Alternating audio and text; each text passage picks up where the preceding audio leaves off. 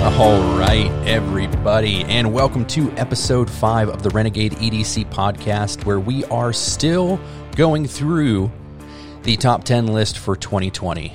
This is December 31st, so this is literally the last day of 2020, so I am squeaking in this top 10 list at the final minutes, but we're going to get it done.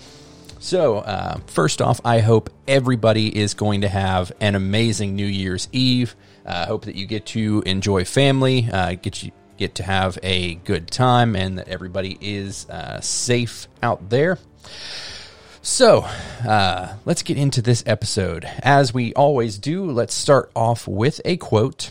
Today's quote is from Theodore Roosevelt, one of the great presidents of the United States, and this quote goes as follows: "Do what you can with what you have where you are." So, I am a person that this quote speaks to in spades. This quote is quite literally made for me.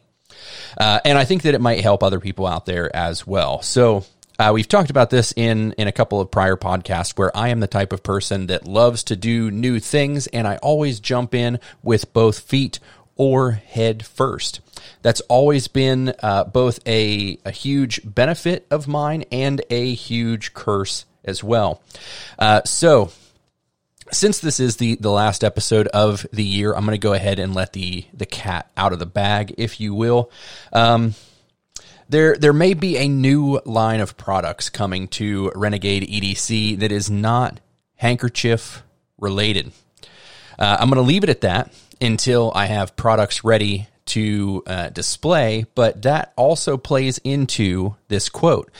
Starting this new line of products that I'm so super excited about, I got a little bit carried away with buying new machinery, new tools, new materials. I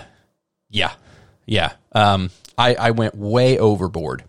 I think that I could have taken that down a lot, really reduced my overhead, made a good product still, but I could have done it with a lot less, or even some of the things that I already have. So do what you can with what you have. A lot of people message me on Instagram, and they're like, you know what? I love your pictures. Your pictures look fantastic. Your gear looks fantastic. I take that as an immense compliment, because I'm definitely one of those people that is overly self-critical. And I take a picture, and it's almost never good enough for me. I always question it. I end up posting it. I liken back to that Peter McKinnon episode or YouTube video where he was talking about, sometimes it's about just posting it. It's not about perfection. If you're looking for perfection, you're going to just agitate yourself into oblivion. You're never going to get anything out there. So I go with good enough, and I post it. But what a lot of people don't know, they're talking about how good my photos are and wondering how I did it. And then I'll reply back to them like, well, that photo was taken with my iPhone. And you kind of get the ellipsis back where it's just like ... You're kidding, right? That's just your iPhone. I'm like, yeah, I was at an inspection for a client. It's not even my house. I just happened to see if you were on my Instagram here recently, you'll see my Impulse Mini on kind of a staircase. That's not my house. I don't have any lights. I don't have any other stuff other than what's on my person. I have my cell phone, I have my knife, and I have my tool bag. I found good light. I took a picture with my iPhone. I did some minimal editing, and I posted it. And people loved that photo. I was doing what I could with what I had where I was at. And if you try to gain some knowledge and understand a little bit about what you're doing, you can really do a lot with what you have. Instead of spending a bunch of money, I have a $6,000 camera that sits in a camera bag 90% of the time because I'm too lazy to take it out. And some of my photos are taken on that camera. But when I post a photo from that camera, the day after I post a cell phone photo on my Instagram, nobody notices. The detail is so minute in difference that your average person, if they're not looking for it, is probably never going to notice. As long as it is good light and well edited, they're never going to tell. So especially if you're looking at growing your Instagram, growing your follower base, growing your communities and your tribes, you can do it with what you have. You don't have to have anything super special. And that is, like I said, this quote's for me. It's something that I should grab a hold of. Really do more with less. Okay, so now that we have talked about the quote, gotten that taken care of, let's get into the knives. And we are on to my heavy hitters for this year. So this is the top 3 knives in my collection as of 2020. And these are not knives that were necessarily released in 2020. These are just my 3 favorite knives of 2020. I keep saying 3, I actually mean 4, because the number 1 spot is actually 2 knives that I could not separate from one another. So it's 4 knives, but it's the top 3 places. Number 3 will probably not be a surprise to anyone that's been following me for a while. They know that I use this knife all the time. I abuse this knife all the time, and I recently had it modded by Razor Ramon, who did an absolutely fantastic job on it. The knife is so gorgeous that it's one of those things that I kind of want to put it in a display case and stick it right beside the monitor on my computer with a light on it so that I can just kind of admire it every single time I sit down at my desk. And honestly, it's been sitting on my desk organizer every single day that it hasn't been in my pocket, just so that I can do that. I'm sitting on my computer, I'm doing work, and I am taking a look at this knife, I'm picking it up, I'm fidgeting with it. It's an absolute joy to have here. So let's break down the Sabenza. So this is the Chris Reeve Sabenza. This is the Insingo blade shape. This is the large version because none of us really want the small. Let's be serious. So Sabenza in Zulu actually means work or worker. And Insingo, at least to the information that I have been able to find, means razor or sharp. So this knife name actually means work razor or worker sharp, one of the two. The knife is impeccably made. The blade length is 3.6 inches, overall length of just over 8 1/3 inches. Once again, we have a hollow grind. So it's been so repetitive that grind falls into my top 10 list because I absolutely love a hollow grind blade. Super slicey. Not going to go super detailed in it because, like I said, I think I've mentioned it on like 4 other knives in the top 10 list. This knife is... the blade is made out of S35VN. It's the Crucible S35VN, and it's a really good blade steel. It's well rounded, and it has some problems, and it has some things that are going for it as well. And we'll talk about those in just a moment. This particular one, of course, titanium frame. Mine had the black micarta inlays, and then when I had it modded, I had Ramon do a bronze with a bead blast on the scales, bronze anno on the hardware, and then had him texture the micarta, which really adds such a haptic feel to the knife. So the smooth micarta had a good feel to it as well, but adding a bead blast to the scales and that texture to the micarta makes this thing like holding on to grip tape from a skateboard, like holding on to a piece of sandpaper. It has that grip, and it really just contours to the hand well, and it sticks in there. Kind of almost feels like I'm Spider-Man holding on to this knife because all of the texture that's on the scale and the inlays really just holds that knife right in the hand. So a lot of us know who CRK is, Chris Reeve Knives, and what they are known for. But just to top it off, they are known for making a knife that has incredible tolerances. They have some of the best equipment and some of the most meticulous machining, where they're looking down into the 10,000th of an inch when they're manufacturing these items. So they have incredible tolerances. This knife, much like the 1911, and I know that I'm going to trigger a bunch of people in the gun world with this. I'm a big 1911 guy. I've carried a 1911 way more than I've carried any new age firearms. I do carry a Springfield XDS currently, but the 1911 to me was always an incredible workhorse, really dependable gun, and the CRK is the 1911 of the knife world for me. It does everything very, very well. It has some problems with it. So I'm sure if anybody is a gun person, you've seen the meme where somebody's 1911 jams because they used a different bullet or didn't keep it cleaned or didn't keep it oiled or whatever that may be. I personally never had that problem with my 1911, but the memes are there for a reason. Somebody has had that problem. And the Sebenza is kind of in that same ballpark. It does everything well, but it falls behind in some cases. Along with the ironclad design, you also have reliability. This thing is phenomenally reliable. It is super basic. The engineering and makeup of this knife basically makes it so that you have zero issues with blade play, movement. It's really simple to take apart, put back together, clean. And with the S35VN, it's incredibly easy to sharpen. And that's great that it's incredibly easy to sharpen because you're going to be doing it a lot.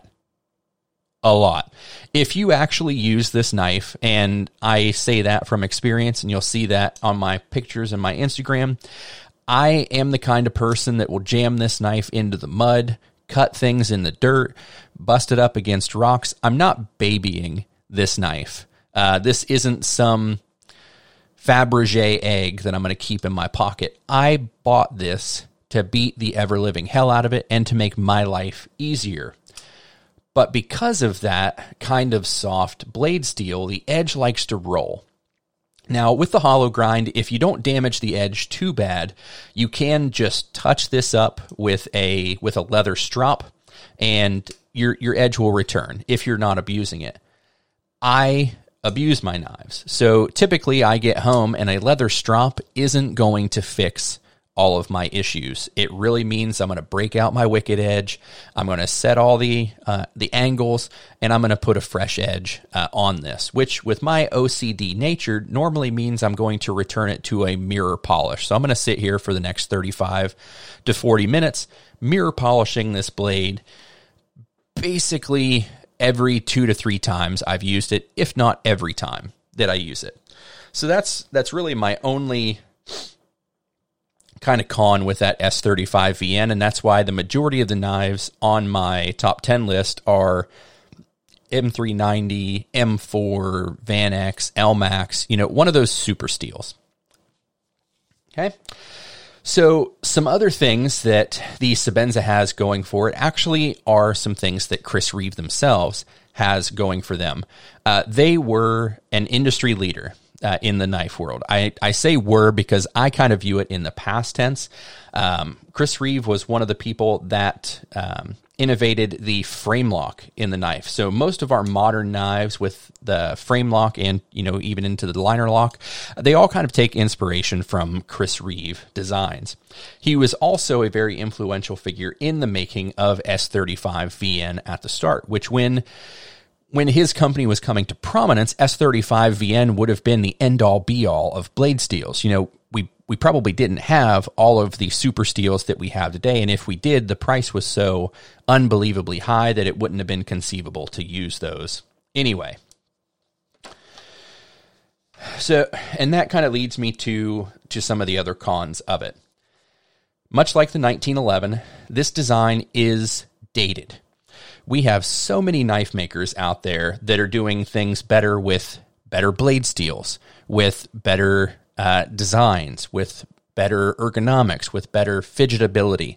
There are so many things that CRK has been passed up by, especially in the last probably 10 years. You've really seen this exponential growth in the market, and they're one of those companies that, you know, their product is still heavily wanted, but they're getting so much further behind the mark that if they continue to sit stagnant, you kind of wonder, you know, I'm a business-minded person, and every single year I have to change up something. I have to do more continued education credits than my competitors. I have to add a new service that my competitors don't, whether it be drone footage or infrared photography or thermal imaging or scoping, anything like that. I have to stay ahead of my competition to make sure that my business stays doing what it's doing, which ties into the quote from the last episode: success is not final. When I was writing that quote down, I was actually thinking of my number 3 knife. Success is not final. Failure is not fatal. It is courage to continue that counts, from Winston Churchill. CRK is that company that made an amazing knife. They made a banger of a knife. They've got multiple of those knives out. They're basically the same thing. The Sebenzo and the Inkosi, the other one, the other Z one, I completely lost the name of it right off the top of my head. They're all three basically the same knife with minor tweaks in blade shape and manufacturing, but they're not much different. You look at companies like Microtech, you look at companies like Chavez, at Penna, they are making knives that are, in my opinion, just as good, if not better, than anything that Chris Reeve Knives does. Now, Chris Reeve is probably more well-known than all of those companies and probably will continue to be for at least a little while longer. But they're falling behind. And if they continue to fall behind and there's not something that they do that's an innovation, I kind of wonder, you know, where their company is going to be in the next decade.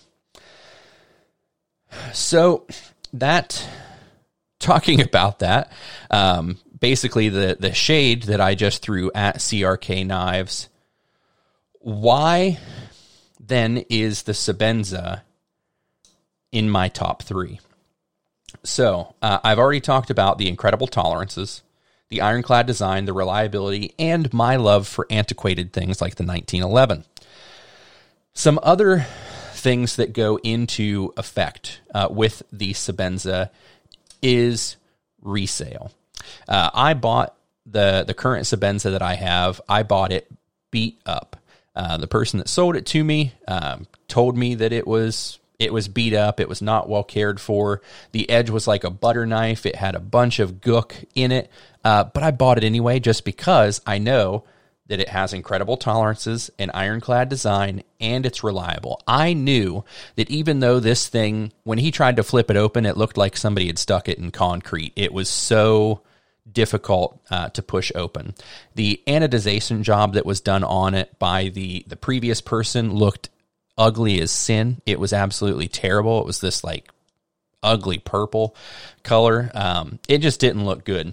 But I knew that I could invest the $150 that was in this knife, bring it in, clean it up, and if I turned out not to want it, probably resell it for at least double what I paid for it. And now that it has a good mod set on it that actually looks fantastic, would probably get more money out of it than that, but I've really fallen in love with it. The value has a very decent chance of increasing, and I say that for a couple of reasons. So, if Chris Reeve Knives innovate, this is going to be the OG knife. And we can see that with other knife makers where they may have kind of fallen off for a little while and they brought something huge that just wowed the market. And then their original stuff that had, kind of fallen off in popularity to begin with, then becomes really uber expensive because people liking their new stuff want to go back and buy the original. The other thing, so that's the kind of good note on the price or value increase. Let's talk about the bad side. Let's talk about artists. So with an artist, what is probably the biggest attributing factor to the cost of their art going up? It's probably their death, right? A lot of these artists, Shakespeare, Picasso, a lot of these people, they may have been popular in life, but in death, their popularity increased by hundreds upon hundreds of %. A Picasso painting right now is going to sell for money amounts that Picasso himself would have never even fathomed, even, factoring in, how much the dollar is worth now versus how much the dollar was worth then. The chance of Chris Reeve Knives not innovating and their company, falling away, and I'm not wishing any ill will on them at all, so please don't take it that way. But say their company was to fail in the future, anything that they have made is going to become a collector's item because whatever has been manufactured is the finite that is there. If their company goes away, there's never going to be another Sebenza made. Therefore, the value of it is probably going to go up. So in either way, I feel that this knife or anything else from CRK to that effect is probably a pretty safe bet. If you could get one at a good price now and sit on it for the next 10 to 15 years, I would say there's a decent chance you're probably going to realize a return on your investment for either the positive reason or the negative reason. The other reason that that Sebenza is in my top 3 list is, again, I've talked about this in prior podcasts as well. Recently had a son 19 months ago, and I've started to think about things that I can pass on to him. So things that would be valuable in my life that could also be sentimental or valuable to him. Maybe a graduation present, one of Dad's favorite knives, as a token of appreciation for graduating college or high school or some other life milestone. This is something that could be meaningful to him down the road. So there's a heritage quality to it. So it's strong enough that it can last through my lifetime and strong enough that it could last through his as well. It's tried and true, so I don't have to worry about some of my newer knives. I kind of have to put them to the test and damage them, just to make sure that they're not going to fail when I need them the most. The CRK, I don't have to do that. People have been doing it for 20 years. This knife is tried and true. And the last thing, which isn't applicable to me because of the modding has voided the warranty, but the CRK warranty is almost second to none. They encourage you to use the knife. They've got a spa treatment. They'll re-bead blast everything. They'll touch it up. So if you get the notorious snail trails on these, you can always send it back for a spa treatment and get everything fixed up. I did watch one YouTube interview with Chris Reeve, who was the owner and founder of the company, who is not anymore, where he had talked about how many blades that they had fail. And he ended up just gifting people new blades because it happened so little that it wasn't a big detriment to the company to just replace blades for people. So warranty is almost second to none on the Chris Reeve knives, which is fantastic. So many of you might wonder what exactly was done. So I told you that it's bead blasted and bronzed, but if you've seen any of my videos where you watch me effortlessly flicking my Sebenza open, so whether it's with my thumb or I think I can actually 5-finger open this knife, which is kind of unheard of with a CRK. How I achieved that is by polishing the washers and then using really good quality pivot lube on them. So what I do to polish the washers is I actually use a leather strop with a very high micron honing compound on it. So, like I said, I do use my Wicked Edge, and I believe I'm using 0.025 emulsion, which is a very, very fine honing compound that goes on the Wicked Edge strops. And then I'll just take that washer and I will polish it to a mirror finish. I could literally shave in the washers from my Sebenza. On the scale side of the washer, I use knife pivot lube, KPL, and it is the medium weight that they use. And then along the inside of the washer, where the washer meets the blade, I use something called Tough Glide, which is a kind of like a dry lubricant. It goes on and then it dries. It doesn't absorb dirt. It doesn't get goopy or gunky. And that is how I really tune my CRKs to perfection. Okay, so that really wraps up the CRK. So it is number 3 in my collection. It is there for all of those reasons. I believe that it will continue to stay in my collection for years to come, and that was one of the reasons why I had it modded. This will be a permanent collection piece. Okay, so let's move on to number 2. Number 2 is another very popular brand, and this is a knife that I have abused more than any in my collection. This is the Microtech Sigil MK6. And before I get too far ahead, I always forget this on the first knife, but let's do that ASMR flicking action. Let's hear the CRK Sebenza.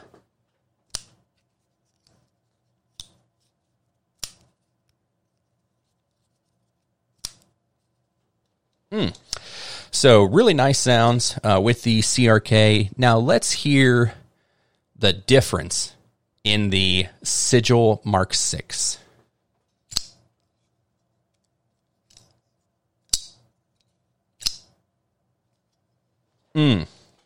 That thing has some real metallic sounds going for it.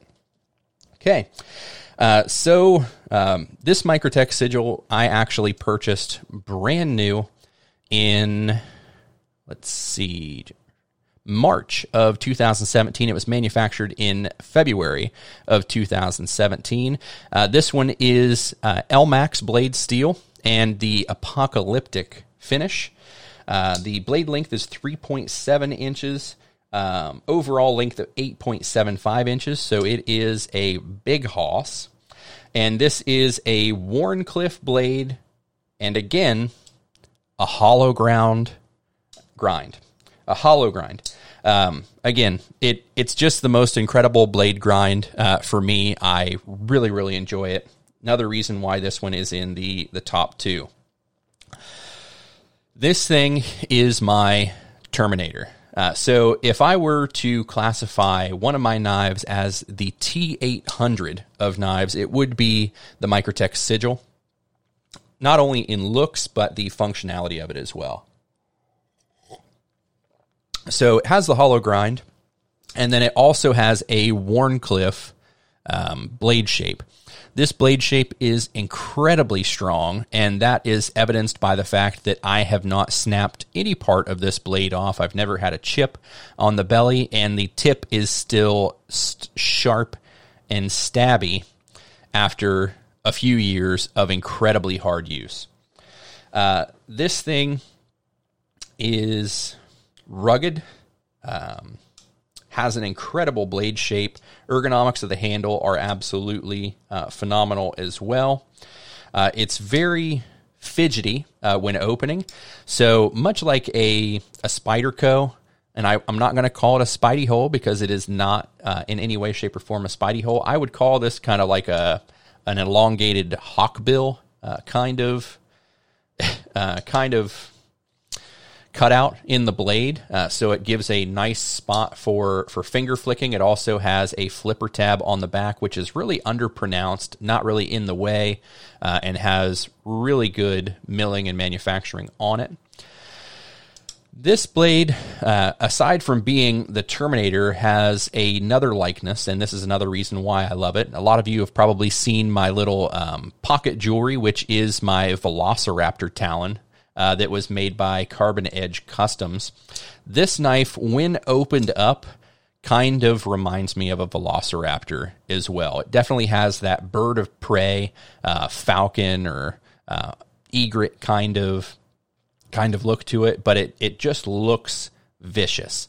It's one of those type of knives, if you were to open it up and plop it down on a table somewhere, you're probably going to get a couple of people that gasp and look at you like, what the hell do you have that in your pocket for? That giant, horrible knife. And honestly, that makes me laugh a little bit because, it's dumb.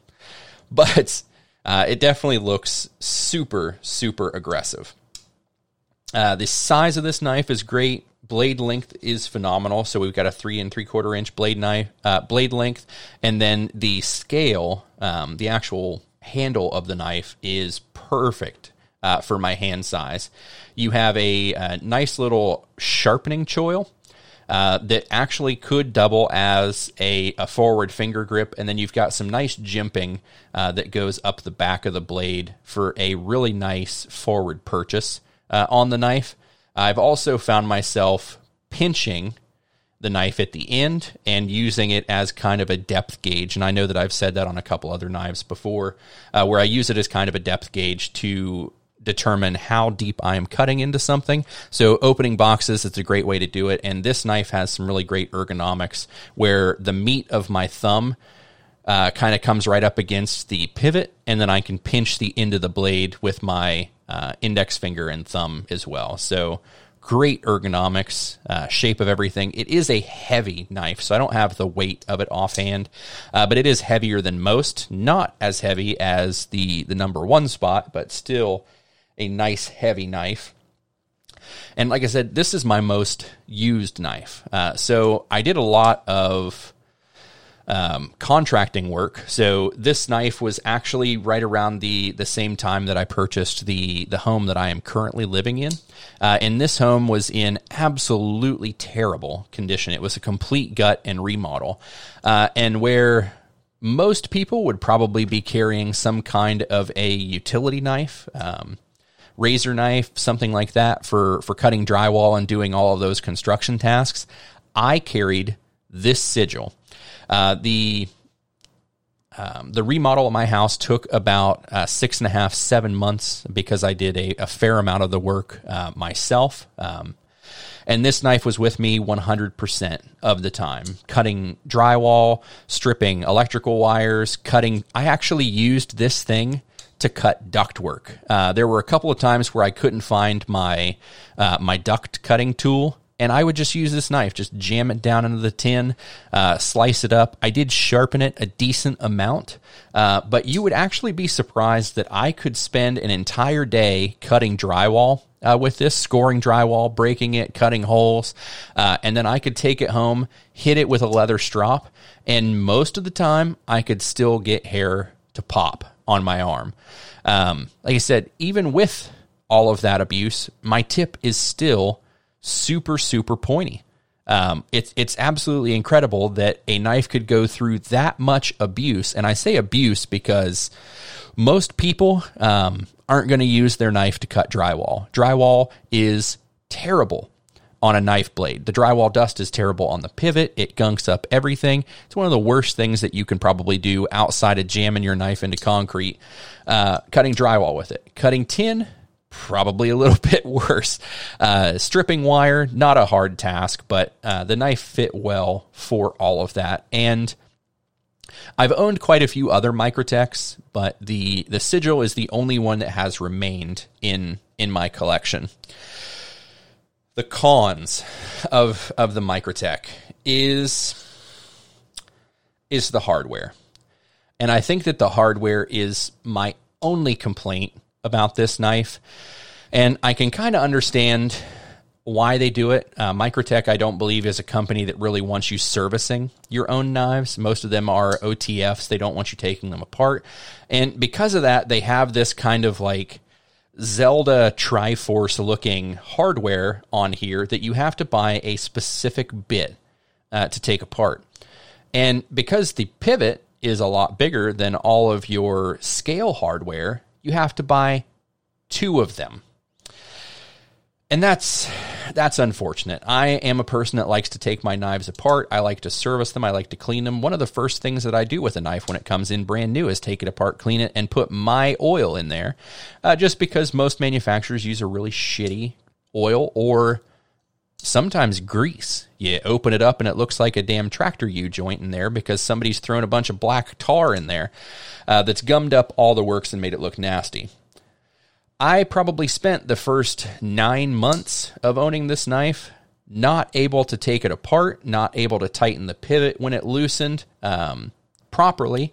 And because of that, I did get some scratches on here that will never come out, but it's not an issue because this thing's never leaving my collection either. But that's really my biggest complaint about Microtech as a whole, is the majority of their knives, their LUDT, the sigil, all of their OTFs, they have proprietary hardware on there where you have to have a specific bit to take them apart, and I really don't like that. But that's it for the sigil as well. So now we get to the big kahuna or the big kahunas. This is a knife brand that has been featured on my page a great many times. It has dominated my Instagram for the last few months since I discovered them, and it's one of the few brands that I have actually had conversations with the designer of the knife. So Giant Mouse, I've talked with Jim Worth a few times, a super great guy. But I haven't had super in-depth conversations with him about anything. Joseph over at Vero Engineering has been a guy that has definitely made himself available to his customers. So you see him all the time liking people's pictures, commenting on them, sharing them. He is fantastic at being super transparent with his community. And those are some of the factors that went into these 2 knives being tied for the number 1 spot. So without further ado, we are talking about the Vero Engineering Impulse, which the one that I have is the Gen 1. It is the OG knife, the first one that he designed and manufactured, and one of his more recent releases, which is the Impulse Mini. Don't let the word mini fool you. It is not much smaller than the full-size Impulse. So, right off the top, let's talk about some of the reasons why the Vero Engineering knives are at the top of my list. The price. So, if you are lucky enough to get on his website when he does a release, you get that click buy option done before your cart gets emptied out because somebody else beat you to it. The original price, the table price or MSRP on these knives is fantastic. For the materials that he is putting forth and the price that these knives are at, you are going to be pretty hard-pressed to find a knife with similar quality within $100 to $200 of these knives. So you're looking at around the 300-ish mark for these MSRP. Secondary mark, I just recently saw an Impulse Mini sell on eBay for $680, brand new in box. So if you're unfortunate enough to miss the ability to buy one of his knives, the secondary prices are not very kind. And just a little plug for Vero's Facebook group. Go to Vero Engineering. He talks about the Facebook group all the time. You can look at a number of his posts and videos, and he'll link to the Facebook group. But if you are looking for one of his knives, the Facebook group is the best place to do it. The people over there are super fantastic. I've seen multiple times where somebody that's had 3 or 4 of a certain release of his knives have let them go at cost price just to get somebody that has never had one in their hands a chance to hold on to them. So fantastic guys over there. The mods are fantastic. Joseph's fantastic. So I would strongly recommend you go over there and take a look. The other thing about Vero products, so getting past the Facebook thing, is fit and finish. Fit and finish on these knives is fantastic. So with the Impulse Gen 1 that I have, and from the person that I purchased this off of, I actually believe that this Impulse was originally Taylor Martin's and was featured in the video where he first talked about the Vero Impulse Synapse and Fulcrum.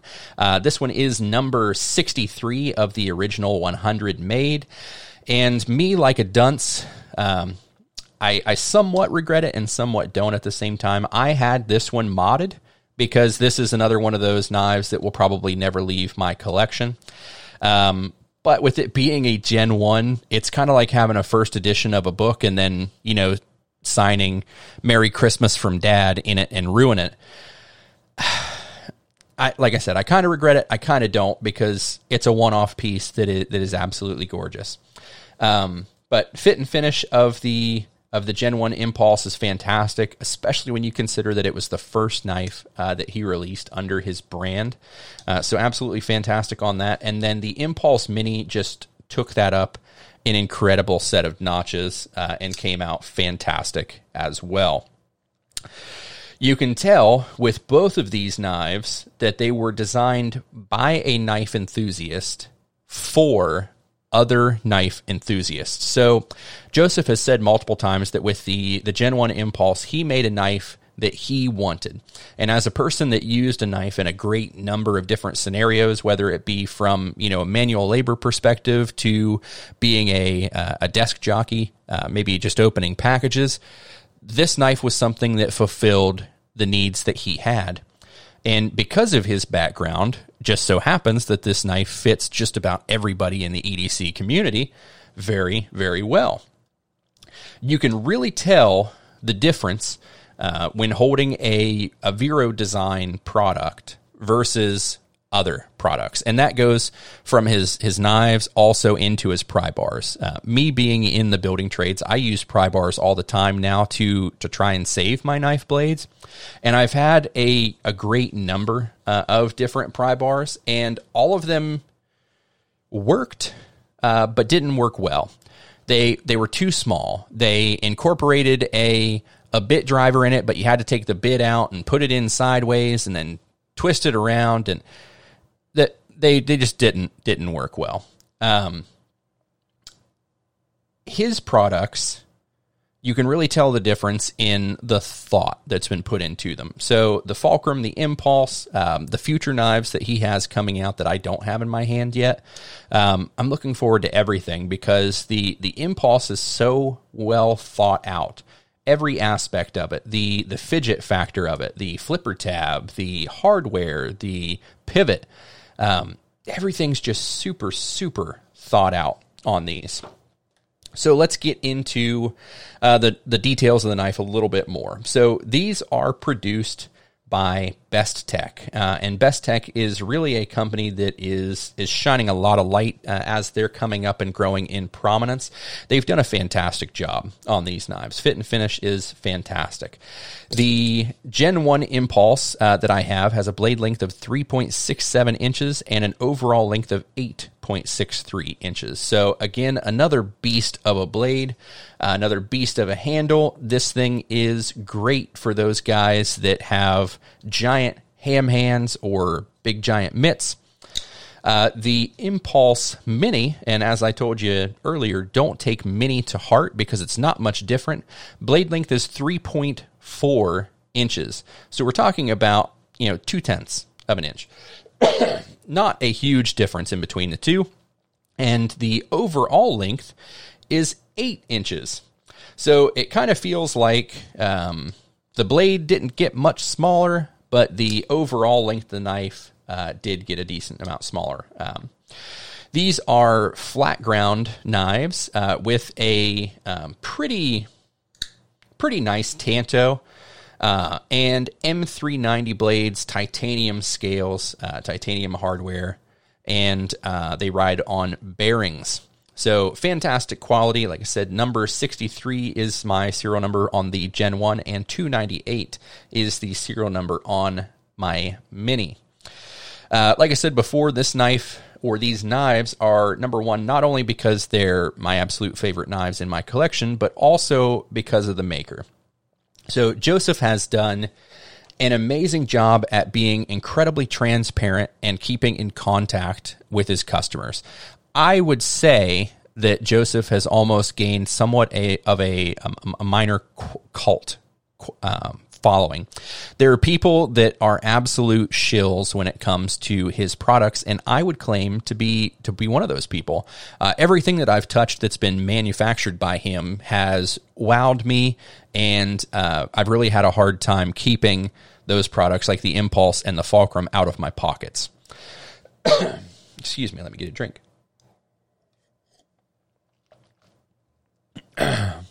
So he has really poured a lot of effort into the product and really poured a lot of effort into his involvement in the community. And one thing that I really liked really early on, so for a while I had discovered Vero, I had discovered his products and really had been intrigued by them, but I didn't have anything other than the Fulcrum yet. So the Fulcrum was the first thing that I got. I absolutely loved it. It was in my pocket 100% of the time and still is. And after experiencing the Fulcrum, I'm like, you know what? I want to see what this guy has when it comes to knives. So a buddy of mine on Instagram was like, well, you need to go to his Instagram and the Facebook group. And he goes, you need to, anytime that he posts something that says to comment in, he goes, you do it. And then you sit there while he's drawing names because you have to be present to win. So that was one of the super cool things is when his products go up for sale, he doesn't, he may have such and such many, say 500 that he has manufactured, but he may only put 300 up for sale. The other 200 he may hold back to do something special, Cerakoting, engraving, whatever it might be, something cool. And then what he does is he does these lotteries. So the lottery is for a chance to purchase this item. If you're not somebody that could have made it to the original sale or you got cart sniped or whatever it might be, you still have an opportunity if you pay attention and show up to win the ability to buy a knife at that table price, that MSRP price. And that's incredible. This guy could take every single one of those knives, put them up for sale, and sell them to the first person that could show up and hit the buy link. So then you're going to be feeding all of these scalpers and secondhand sellers to further delineate this market with overpriced secondhand knives and just making it impossible for everybody else to get in here. But he keeps a hold of these, does these cool things, these lotteries. So if you're that person that missed out on it the first time, you might have a chance to have a one-off that nobody else has, which is just super cool. And I'm sure there's some kind of monetary expense that he's experiencing personally to have these knives produced and then just sit on them, pay to have special stuff done to them, and then wait and put them up on a lottery. So it's really admirable to me to have that kind of thing. The other part of that lottery system that really plays into the Vero experience is that kind of that rhythmic heartbeat feel that you get when you've tuned into the Instagram live and he's talking about, he uses that as an opportunity to talk about everything that's going on with his company, which leads into that transparency. So he's talking about, where we're at on the Impulse Mini production. These are the lotteries that he was doing a couple months ago. This is where they're at. This is what they're looking at. Here's the prototype that I have in my hand. This is what I'm expecting to happen. Where do you get that in the knife world? Where do you have that kind of transparency where a maker is talking about all of the behind the curtain stuff so that you're completely in the know, you completely understand what's going on, when it's going to happen, and you can get excited about it with him as it's progressing on. You get to see that evolution. And then you're sitting there on that lottery when that time finally comes, and you see the list of names, and sometimes he's paging up through it, and you get to see your name, and you're looking at the numbers. You're like, okay, I'm number 950 through 965. If he pulls anything in that 15 number realm, that's me. I want it. And then every time he hits that random button, your heart beats or skips a beat. You get that palpitation. And then you see the name that comes up, and you watch the chat explode, waiting for that person that was called to hopefully be in that chat, enjoying stuff with a tribe of people. That's just wow. You know, that is an experience that is not out there with anybody else. You see the same people in those chats. You see MB Wild. You see myself. You see Broad Scotch. You see Old Man Bob Poncho. You see all of these names in there. People have generated these relationships, and every time a name is pulled, they are waiting to see that person is sitting in there to raise their hand and go, yes, I won that. That's phenomenal.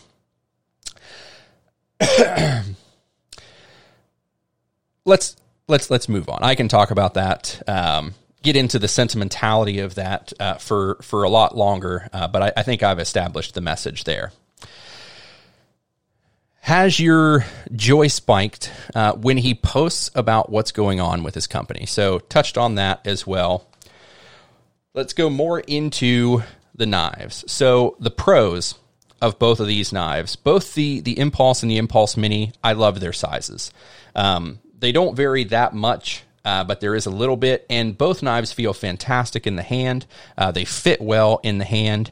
The action in both of them is absolutely fantastic. So before I forget, let's do the ASMR section. So this is the Gen 1 Impulse.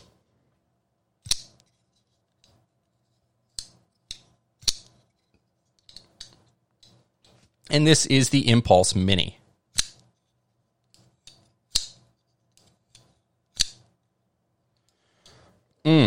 Tasty. Both of them sound absolutely fantastic. They are super strong knives. The Gen 1 Impulse, before I sent it out for modification, I beat the daylights out of this knife. I batoned with it. I carved wood with it. I was actually scoring drywall with it as well. The Tonto is incredibly strong. The grind is great. M390, of course, is absolutely fantastic. So super strong all the way across the board. Fidget factor. So there's this little fuller on the frame lock side of this knife where you can put your fingers into this fuller, pinky finger, ring, middle, index finger. You can really, I believe the Facebook group talks about flicking the V, of course, the sexual context there, where you rub that little fuller to open up the knife, and that, of course, gets a real laugh out of me every time that I see it. But that has an incredible amount of a fidget factor to it. Maintenance on this knife is also incredibly easy. You're only talking about 3 screws, including the pivot to take apart to get this knife apart. You have caged bearings. You have the blade itself. That's it. That's all you have to take apart to service this knife. Clean it, lubricate it, throw it back together, and this thing is perfect once again. Another pro is, of course, the resale and secondary. You can buy one of these knives, you can use it, you can abuse it, you can decide that it's not your thing, or you want to move on, you want to trade, you want to do whatever you want. There is a huge market for these. Like I said at the beginning, I've seen the Impulse Mini go as high as $680 on eBay, and you're talking about a knife that's in the $300 realm at table price. That's a huge profit margin if you were to want to sell one of these. I don't know why anybody would sell them, but you definitely have the capability to do it. So apart from the fuller, the flipper tab on the back of the knife is also a fantastic design. reminiscent or reminds me a lot of a front flipper, where that flipper tab is pretty much out of the road. You're not snagging it on anything. You're not accidentally opening it for any reason. Has a great functionality once you learn how to open. It's not your typical flipper tab where you pull just straight down the back of the scales. You kind of want to pull down and away to get your finger out of the way, so that you don't get pinched on a little pinch point back there. But other than that, you have that fuller to use to open it up as well. Blade shape, also fantastic. So everything about the complex grind at the end, the tanto, everything about this blade just screams strength and rigidity. But that also leads me to one of my cons of this blade. So I love the strength and rigidity of a tanto, but because I'm always so short on time, I do not like the extra time that it takes to sharpen a tanto. I do think that the Synapse and the Synapse XL are probably going to overtake the Impulse when I finally get those in my hands.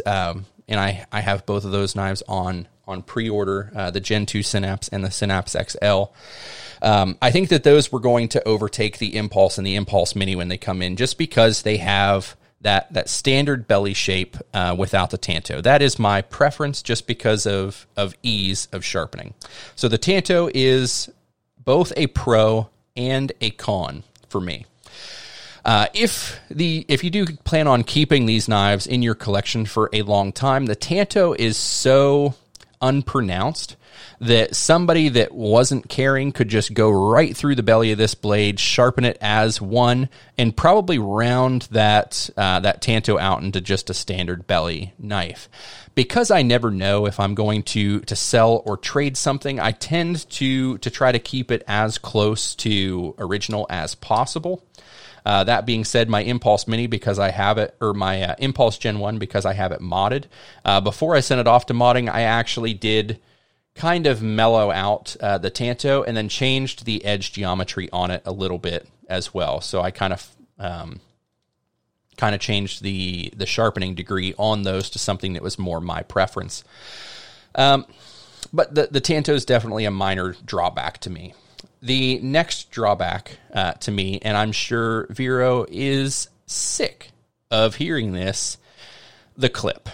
I don't like the clip on either one of these. Functionality of it is great. So you've heard me complain about a couple of the knives not fitting well across the jeans. You don't have a problem with this. But what I do have a problem with is scratching my truck, hanging it on my seat belt. There have been a couple times where I've been on the job site and I go to reach for my knife and I'm like, oh shit, where the hell is it? It's gone. I have no idea where it's at. I panic. I go back to my truck, open up the door, and there the little shit is hanging on my seat belt. So that's really my only complaint about the clip is I don't experience hot spots in my hands. It's not in the way when I'm opening or closing the knife. It actually fits into the creases of my palm extremely well. He's designed the size of the clip very, very well for that. It is outside the realm of carrying it and using it that the clip bothers me. Like I said, when I scratched my truck with it, it's partly my fault for brushing up my truck against my truck in this way, but that reflex deflex on the clip and that kind of sharp edge did not help. And then, of course, I have snagged it on my seatbelt multiple times and walked away from my truck without my knife in my pocket, only to have that panic attack where I'm like, uh-oh, I lost my absolute favorite knife.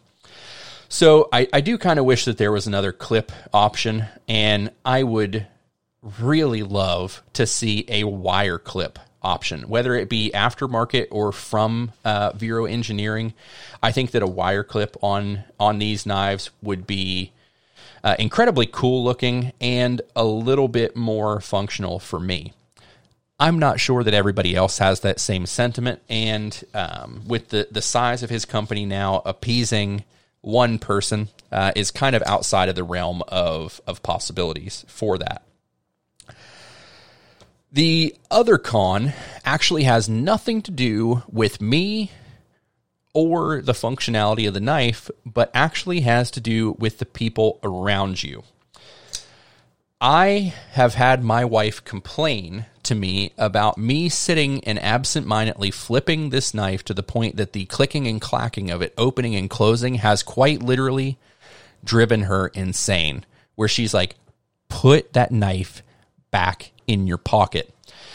The fidgetability of this knife is so incredible that I will actually find myself, and I've actually done it a couple of times sitting here doing the podcast, where I'm like, people listening to this podcast are going to get really sick of hearing this clickety-clack in the background, and I have to put the knife down and put my hands in my pockets to keep myself from grabbing a hold of this knife and flipping it some more. It is addicting.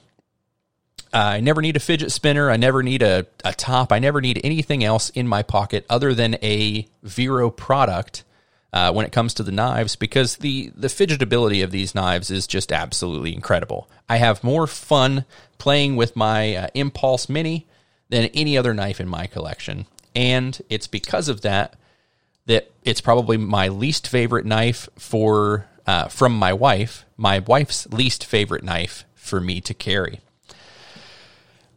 My last fear, and I'm going to say this in closing because we just hit the hour point. So anybody that's still here, thank you for sitting and listening to me babble on about knives for the better part of an hour.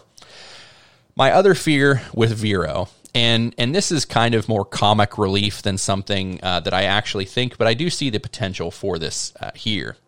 My biggest fear is that as I acquire more Vero products, that my top 5 list within the next year will sound something like this. Number 1, Vero Axon. Number 2, Vero Synapse. Number 3, Synapse XL. Number 4, Impulse. Number 5, Impulse Mini. Now, do I actually think that Vero is going to dominate the entire top 5 list? No. And I was actually just talking about this with another Instagram friend when I was talking about tonight's episode. The reason for it is kind of like the reason for it right now. Why they're not number 1 and number 2 is because I just took the Impulse and the Impulse Mini and put them in the number 1 spot, because they're so close that they're basically, to me, one and the same. The other Vero products may not dominate the top 5 list, because next year when I'm doing this same episode, number 1 is going to be 5 knives, and it's going to be all those 5 from the Vero line. My top 10 is going to be more like a top 13, which, like I said, more comic relief than anything. But Vero's products that he has come out with within the time that I have been a patron of his company, they've all been fantastic. Like I said, the fulcrum sits in my pocket all the time. I have a full-size fulcrum that goes in my back left pocket with my handkerchief. It's got the T6 and the T8 bits in it for adjusting hardware on my knives. And then I also carry a Filson messenger bag briefcase type thing, and it has the Impulse Mini in that, and then it has a bit case that has all of the other bits that I could possibly use or need with my fulcrums. So, I've got 2 fulcrums, I have 2 impulses, and I have one of each of his other knives on pre-order, or I am currently looking for, like the Gen 1 Synapse, the Gen 2 Impulse.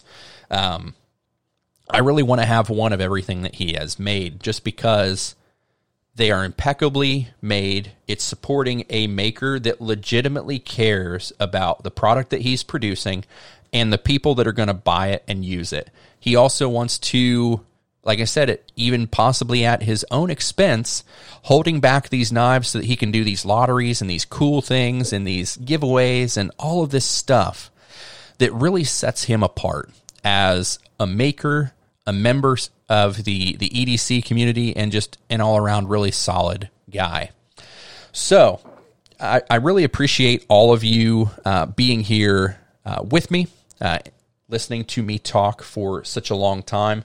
Now that we are finally through the top 10 list, Beginning off next year, we're going to talk about some other EDC items, and I'm going to lead off with one of the newest EDC items that has graced my collection, and it's going to be a watch. So we are going to talk about the out-of-order automatic watch brand made in Italy, and we're going to talk about the recent acquisition that I have. And again, if you look at my Instagram, you will see that watch featured in the last couple of posts. So that's going to be the first topic of conversation going into 2021.